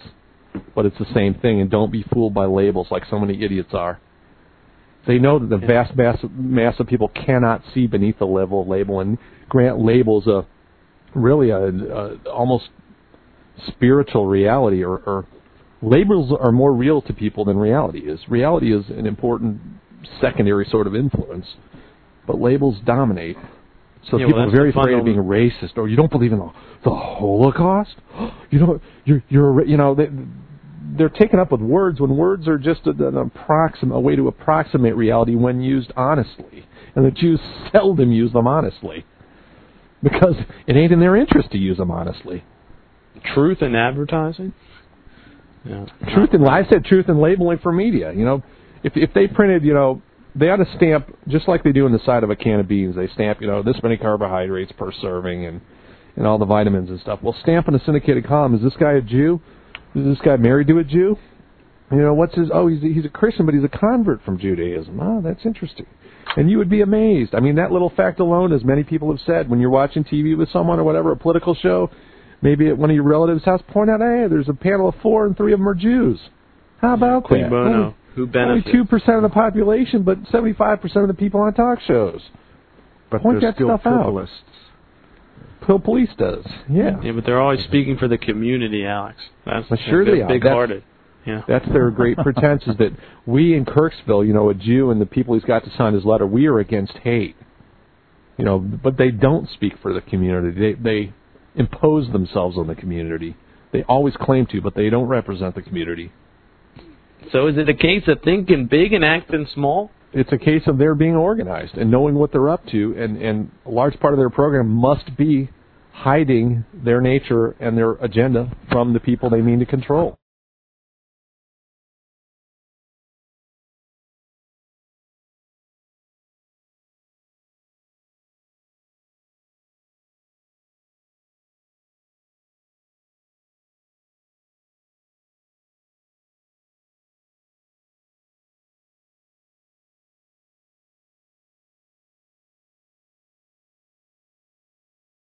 What we have here on an ear-related note, a Mexican dust ball in advertising. Now this apparently has caught your eye. It's an advertising campaign connected to the PSP device that Sony is now marketing. Yeah. I don't know, if people have TV and haven't given that up, they've probably seen this, and we have a link to this commercial, and it's a goose and a greaseball. Greaseball is a Cheech-a-Tong accent, and this is just an example of the mainstream of /Mexican attitudes and culture. And the thing is, this Mexican grease is touting the virtues of this Sony PSP play. Oh man, music. He's like, how do you entertain yourself on the road without it? Oh man, you shit on people's heads? Oh man, that does sound pretty entertaining. He's talking to a goose, you know, about the goose using this when he's on the road. And oh, you poop on people's heads? Oh man, that does sound really entertaining. And this is just the kind of shit that drives me nuts, and is going to become more and more regular as the percentages of the population change. They're essentially, the baseline American's going to be a nigger. And he's going to be appealed to, and whatever I do that's offensive, well, that's cool. Shitting on people's heads is cool. Painting graffiti is cool. Being a stupid nigger who murders people is cool, like the first story we talked about today. Why did he kill them? My God, he didn't even have a damn motive. They lowered the standards so much that they know that this will attract the under 30 crowd. Well, yeah. I mean, they've turned it's already it a done deal. Yeah. So the main beef is that this commercial represents a paradigm shift of them the mainstreaming accommodating Mexicans. The mainstreaming of nigger, and nigger encompasses Mexican too. You know, just in this particular example, it's more niggery. But the idea that it's like, oh man, that does sound pretty entertaining. You know, about a goose shitting on people's heads.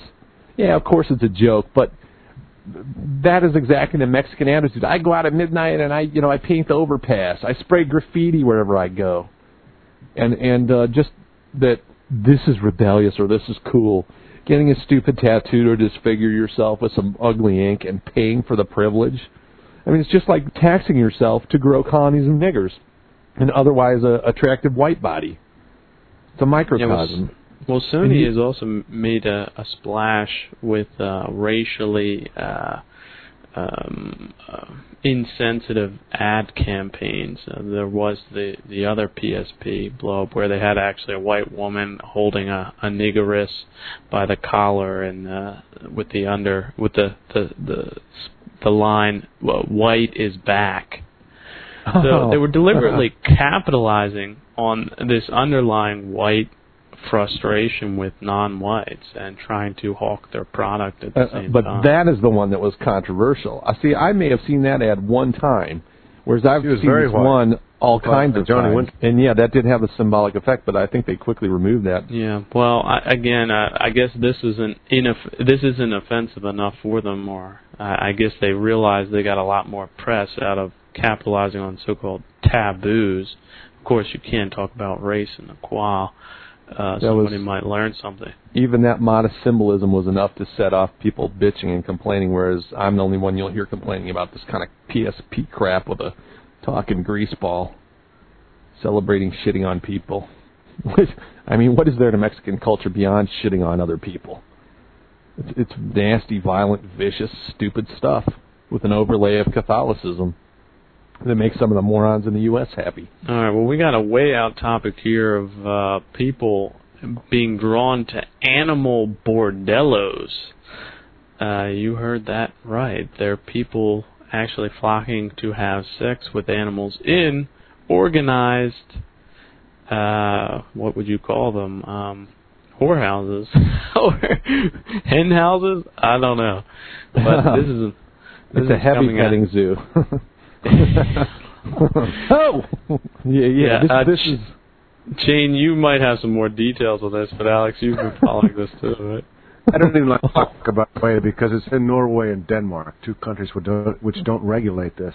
And coincidentally, in some of these countries, at least I should say in Amsterdam, in Holland, they actually have high-rise animal factories for slaughter where they just go straight up with concrete. Maybe they'll evolve that to sex. If so, we should fly niggers over there for free sex trips to cut down the crime in the United States. Well, what's the fee here? $70 to $185? There it is. $85 to $170. I guess the snuff film version of this will be filmed in a slaughterhouse then, right? Yeah, the Jews will probably go there and film that. It says they're trying to start some kind of franchise called Hamsterdam, where you go there and they give you some electrician's tape, and they only charge you, like $5 per hamster. So their dogs, I don't know. Horses, sheep. It's very decadent, and I mean it's worse than decadent. But I mean, well, one farmer says he thinks the animals kind of like it, and I mean, this is so depraved. And then again, don't forget we're haters here. That's the main thing to remember.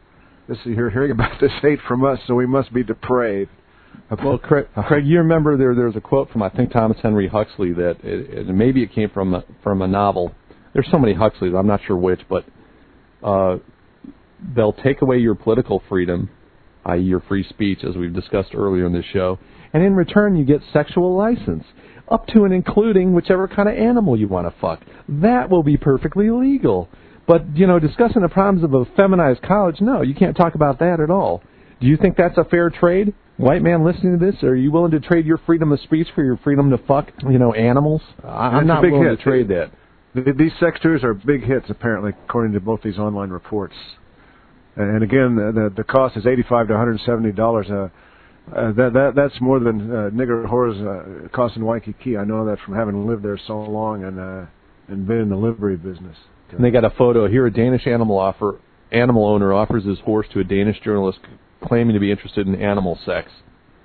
So there you go. I mean, that's post-Christian. The Christians would say, there you go. There's your post-Christian moral borders breaking down. I don't know. I don't think Aryans are in favor of animal sex. And it's a depraved class. These are in Nordic countries, and that's why it's very disturbing. And they're the depraved class, the same ones I would say in general that are running our institutions and have allowed Jews and to control our military. The military in terms of people like Richard Pearl, in the universities, the institutions. It's just the same anything goes, laissez-faire attitudes that are destroying the West in general.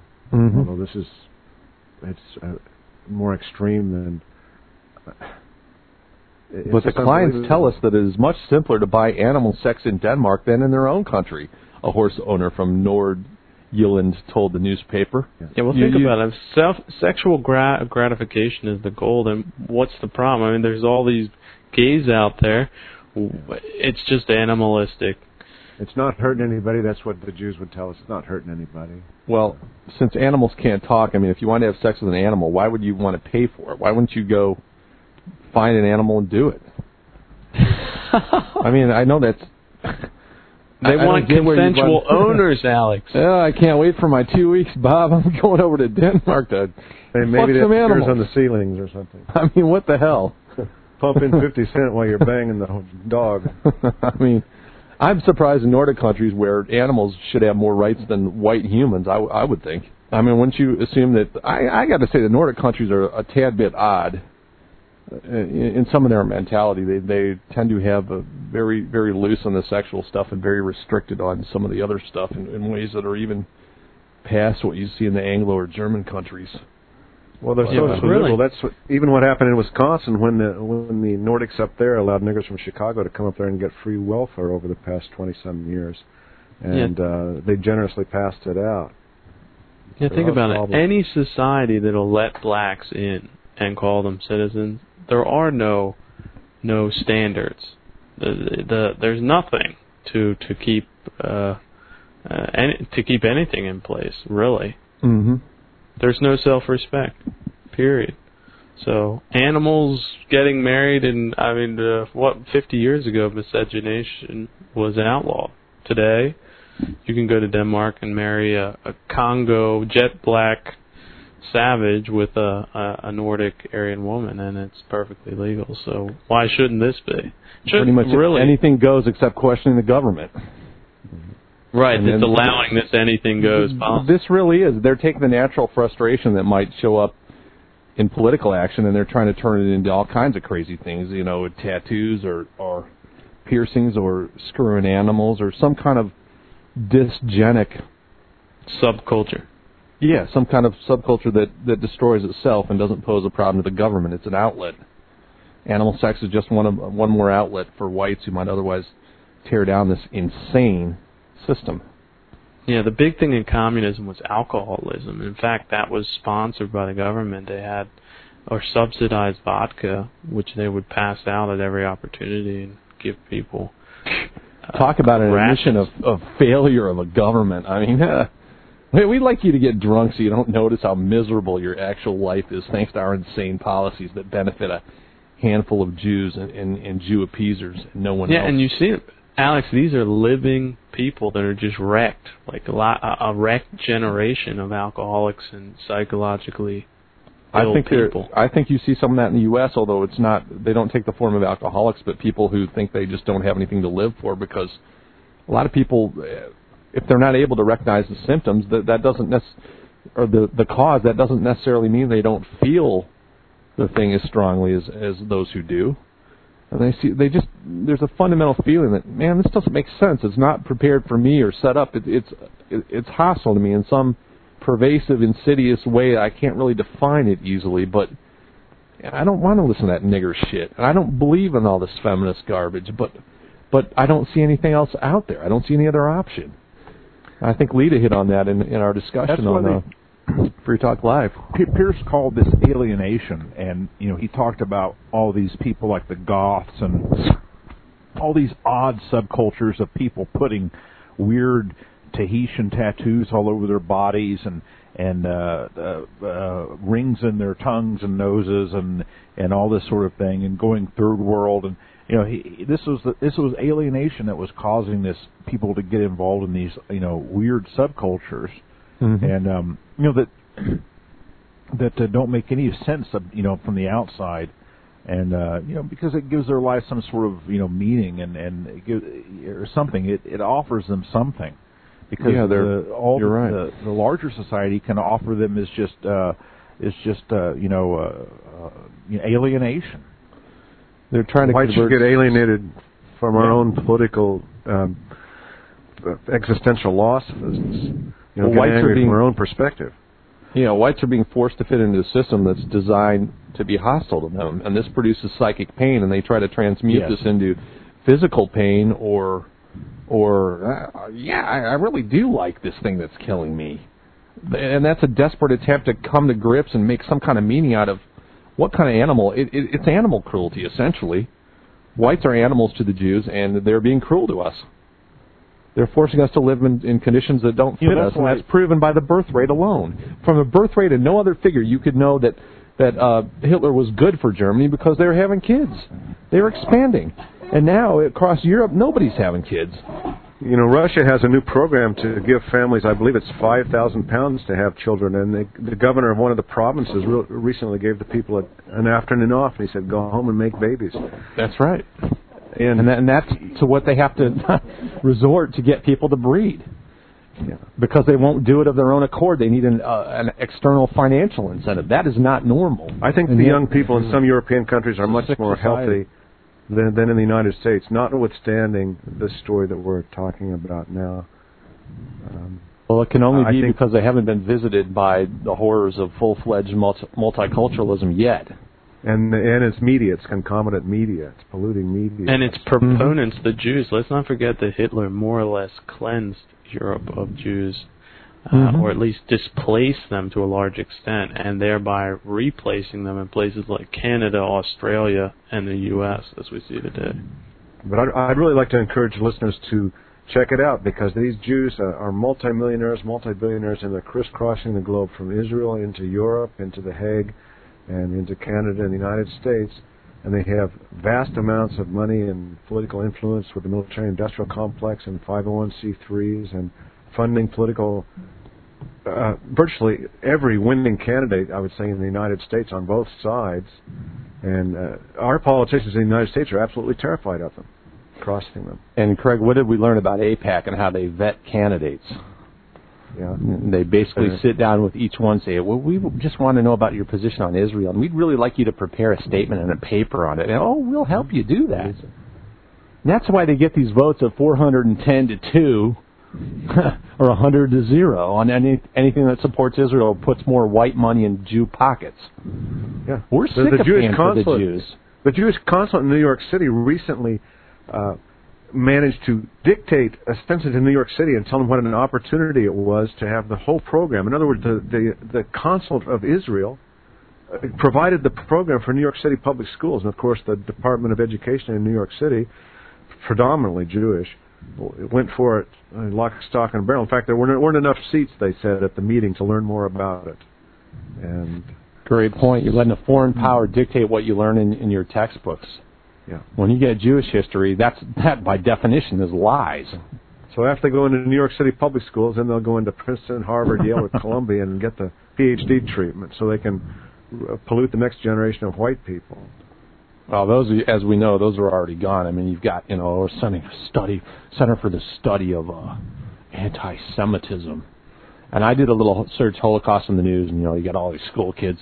We're rounding up 6 million tabs or paper clips, and there's more than just one of these projects, to get so people have some idea of how many Jews were killed. I swear there are more Holocaust stories by the day. Lies piled on lies, taught to kids as though they're true. It's outrageous. Yeah, what was that new YouTube video that's now circulating where he said he got the microfilm of the German records, which of course were meticulously kept of Auschwitz, where he said something like only 70,000 people died in Auschwitz, mostly due to typhus, and of that number, only something like 16% were Jews. So that comes out to like only 16,000 Jews dying in Auschwitz. Wow. So they're and remember, too many. 60,000, 4 million. What's the difference?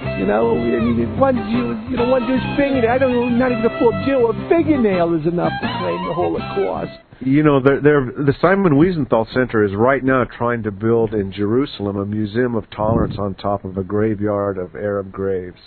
It's really poetical Jewish poetry. I think we need to collect 16,000 dog turds to commemorate the Jews, the Soviet Commissar Jews who died at Auschwitz, and I hope everyone will join me. That's a lot of Jews. It's a lot of dog turds, too. It's such a joke. I mean, these are the people who are murdering our white brothers and sisters by the millions in the Soviet Union, in the Ukraine and Eastern Europe, by the millions, and trying to do the same thing in the heart of Europe and Germany, and the Germans stopped them, and God damn, they can't stand that. So every time a German-American breeds, you're spitting in the face of the fucking kikes who want to eliminate you from the earth. So fuck the Jews. Have kids. We will dominate the future. We whites who understand what the Jews are up to. We will not be suppressed by them. Will not be ended on this earth. They will disappear before we do. Yeah, and just I believe all of us here on GoyFire have a part German ancestry, if I'm not mistaken. I do. Jeff said he does. You do, Craig, right? Yeah, I do. Absolutely. Yep, I do. Check. So you hear the Jews? The Germans are after you. To bring you to justice. Internal call news. Aryan justice. Yeah, the Germans are coming after. And they say, oh, you want to kill the Jews? I want to put the Jews on trial. You know, if after the evidence we stick up there is enough to convict them, well, then that's a lot fairer than what those German nationalists got at Nuremberg, right? Big public trial, and we bring out the real evidence. How painful! How painful for the Jews. It's going to be a long trial. We will turn the Holocaust Museum in Washington into the Museum of Jewish Crimes. That will be the last thing that building is known for. And it will come equipped with a continuous eternal flame loop of the trial that we put on for the leaders of the Jew who have persecuted us these many centuries and decades with their lies about imaginary holocausts. That is what the future holds. And that future will hasten as you listening to this join us in this struggle that really is to define for all times who's going to run the world. Is it going to be Jewish liars? Jewish haters, Loxists, or is it going to be us normal white people? I say it's us. We have anything left on the table for today? I'm with you on that. Yeah. Yeah, here. Amen. Amen. And get your dick out of horses and get into something good. You know, that's the white nationalist movement. You don't need to be fucking animals just because it's legal. That's crazy. Don't to take your political freedom and, hey, go fucking hamster, Bob. You don't need to speak your mind. You need hamsters and electrician's tape. Come on. Sit back and when you fuck your hamster and watch your plasma. I've got a 50-foot by 32-foot plasma high-definition TV screen. You know, or take your wife to have a German Shepherd. How about that? Yeah. Insanity by Jew. For Jew. We've got the solutions. We do have the solution. Get rid of the damn Jews. There's God, nothing. think of what is possible without this tyranny. You don't God need any, damn it. Think of the writing alone. All you need to do is get rid of the damn Jews and have whites in control who are sane and look out for the interests of the white community. Okay, then we clear up the niggers and the Mexicans. But we have to get the Jew first. The Jew is the root of what plagues us on all these different fronts. I'd like to mention something here at the end, if I may, and that's another new movie because video seems to be the way to reach people. And if you search Google videos and type in, it's a bit long, it's not that long, but here, and you must get it precisely. I've been trying variants, but you type in the digit 9/111, then mysteries, then parenthetically put in full length, high quality, and that's the only way to pull it up. But it's a very erudite and detailed movie, and it shows the squibs, which were explosive marks coming out of the two towers, and they can only be indicated by explosions having been set. And then apart from that, they say things such as a bowling ball thrown from the top of the World Trade Towers would reach the bottom in 9 seconds, and that's how fast they fell. One of them fell in 9 seconds, one in 10. Mm-hmm. No resistance, just like a bowling ball gaining speed. And when you see they blew it out. Yeah, I think you'll be pretty impressed with the detail. And they also have the professor, which who we talked about a week or two ago from Utah. He's on there. Who's lost his Stephen Jones. Right. Mm-hmm. Stephen Jones. He hasn't lost his job. He's been put on paid leave. Yes, pardon me. Yeah. So anyway, again, if I could say 9/11, and then mysteries, and then parentheses, full length, high quality, and that's on Google Video. Just go to Google and then click the new video section. It's right there on the front page of Google. Mm-hmm. And we'll keep alerting you in these GoyFires to all the different clips you can see online because this media is exploding. I mean, YouTube is saying it has 100 million downloads a day, and it's people just putting up whatever they want. It's truly free across the board media. It's great stuff. Anybody can post to it. Anybody can criticize videos or make comments on them and rate them. Fantastic peer-to-peer communication that is impossible in the previous age of broadcasting where you sit down, shut up, and listen to the kike. You don't have to. Kike-free media is now out there. Use it. I love to see the Fox and the CNN getting scared of it. Yeah, they're fucking boring. I mean, unless there's a war going on, you see they have a direct financial interest in war because they really don't have much to say otherwise. They just sit there and they try to trump up a stupid criminal case or try to they beat the drums for war against Iran. But, man, they have a direct financial incentive in war and misery because they don't have a goddamn thing to say apart from it. It's really come home strong to me in the last couple of weeks because I was watching. I enjoyed it when they had the Hezbollah war on. There was actual value in it, but apart from that, man, Fox and CNN don't have anything to say. It's way better on the internet. I want to just repeat what Jane said. I really enjoyed watching that movie. They're cleaning it up. See, it's a progressive effort. All of the more or less unsubstantiated things that came across on the loose change video have been eliminated, and new facts have been added.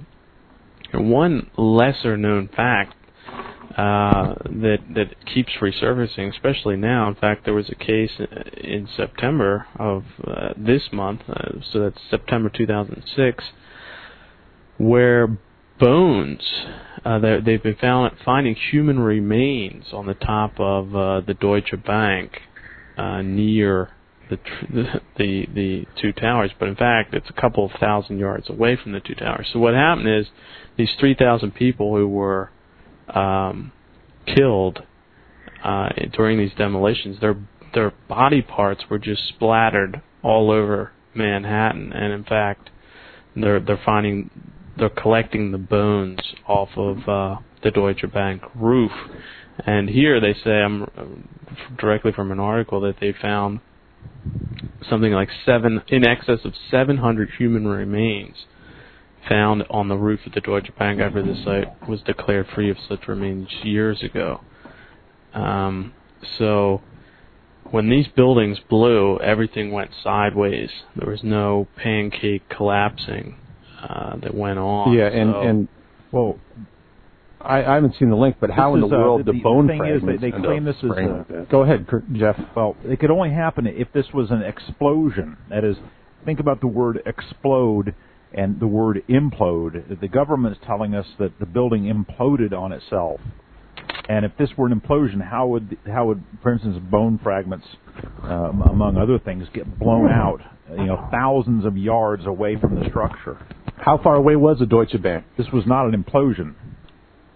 To tell you the truth, I don't have the exact figures, but for bone fragments to fly out windows and actually make it on top of roofs, even yards away, is absolutely amazing. And let's remember that this whole thing was pulverized, and it was like Pompeii.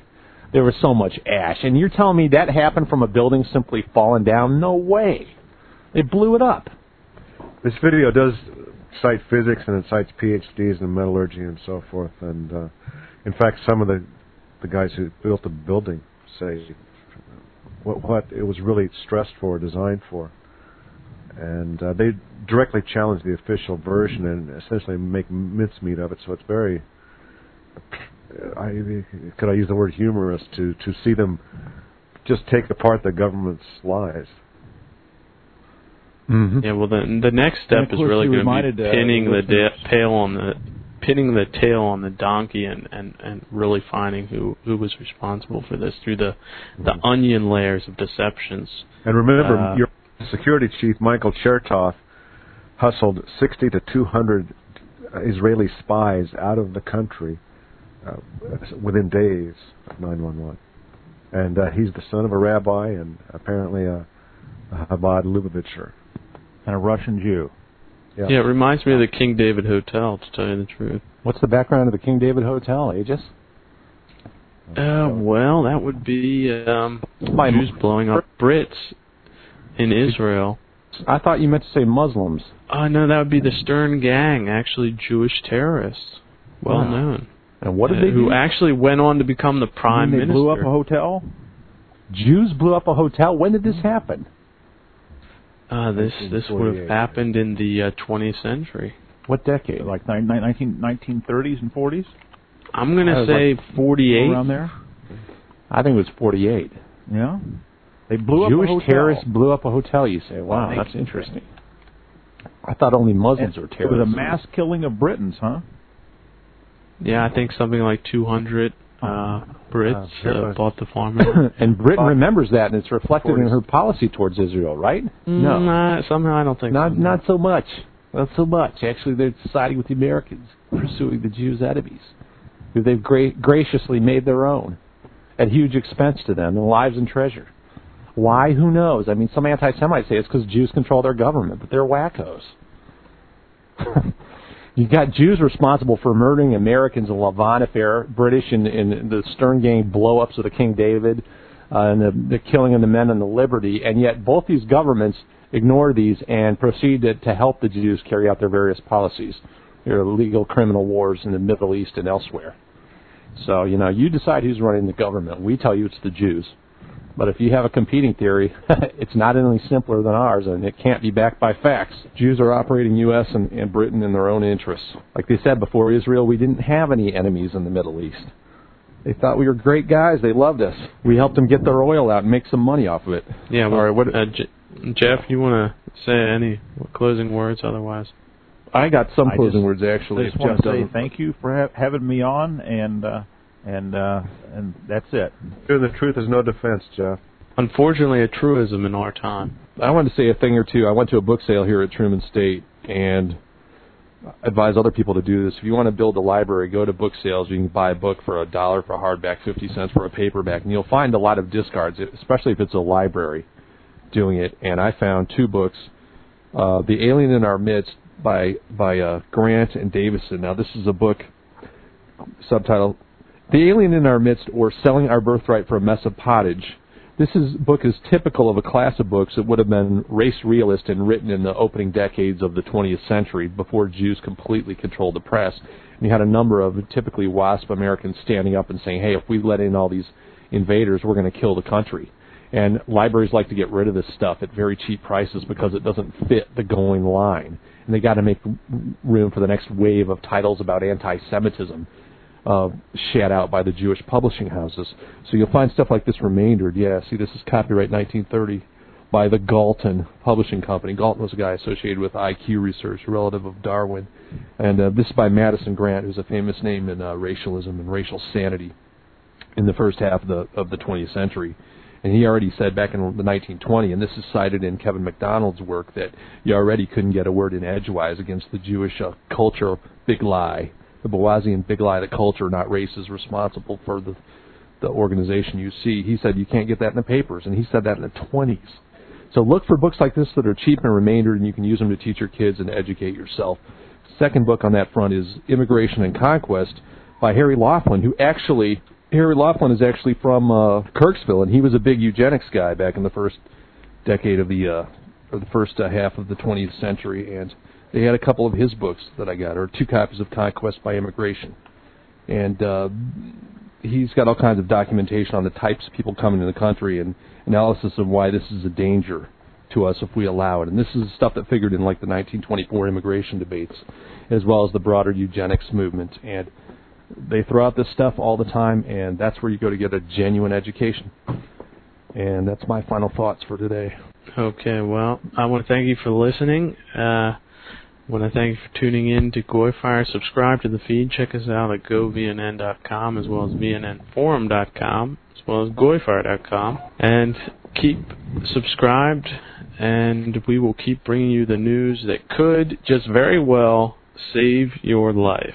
I want to thank you again for listening, and until next time, America, this is Aegis wishing you the best of goodbye.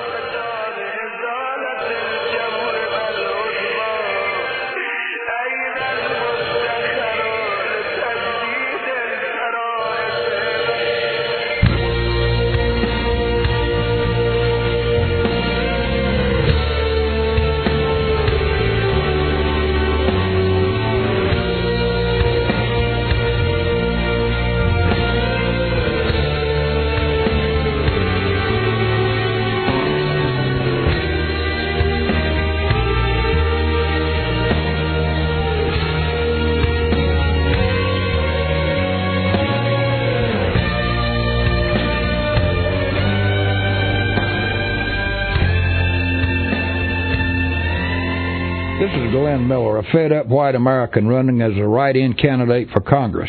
I'm fed up with the lies on TV, radio, and newspapers. They're almost all controlled by Jews who hate white people and Christianity and who glorify race-mixing genocide against the white race. But the Jews don't control the Internet, at least not yet. I recommend GoyFire.com. It has 24/7 radio broadcasting by the most patriotic white men in America who tell the truth and nothing but the truth. Also DavidDuke.com. GoyFire is run by Alex Linder, a brilliant young college graduate and former journalist with CNN television. He says what I stand for as a candidate. So unless you're too yellow to hear the truth, go check it out. And don't forget to vote for me on November the 7th. Retired Army Master Sergeant Glenn Miller, write-in candidate for United States Congress. 463-7703. That's GoyFire, GoyFire.com. Authorized and paid for by the committee to elect Glenn Miller to Congress. Margaret Miller, Treasurer. You're listening to Vanguard Radio.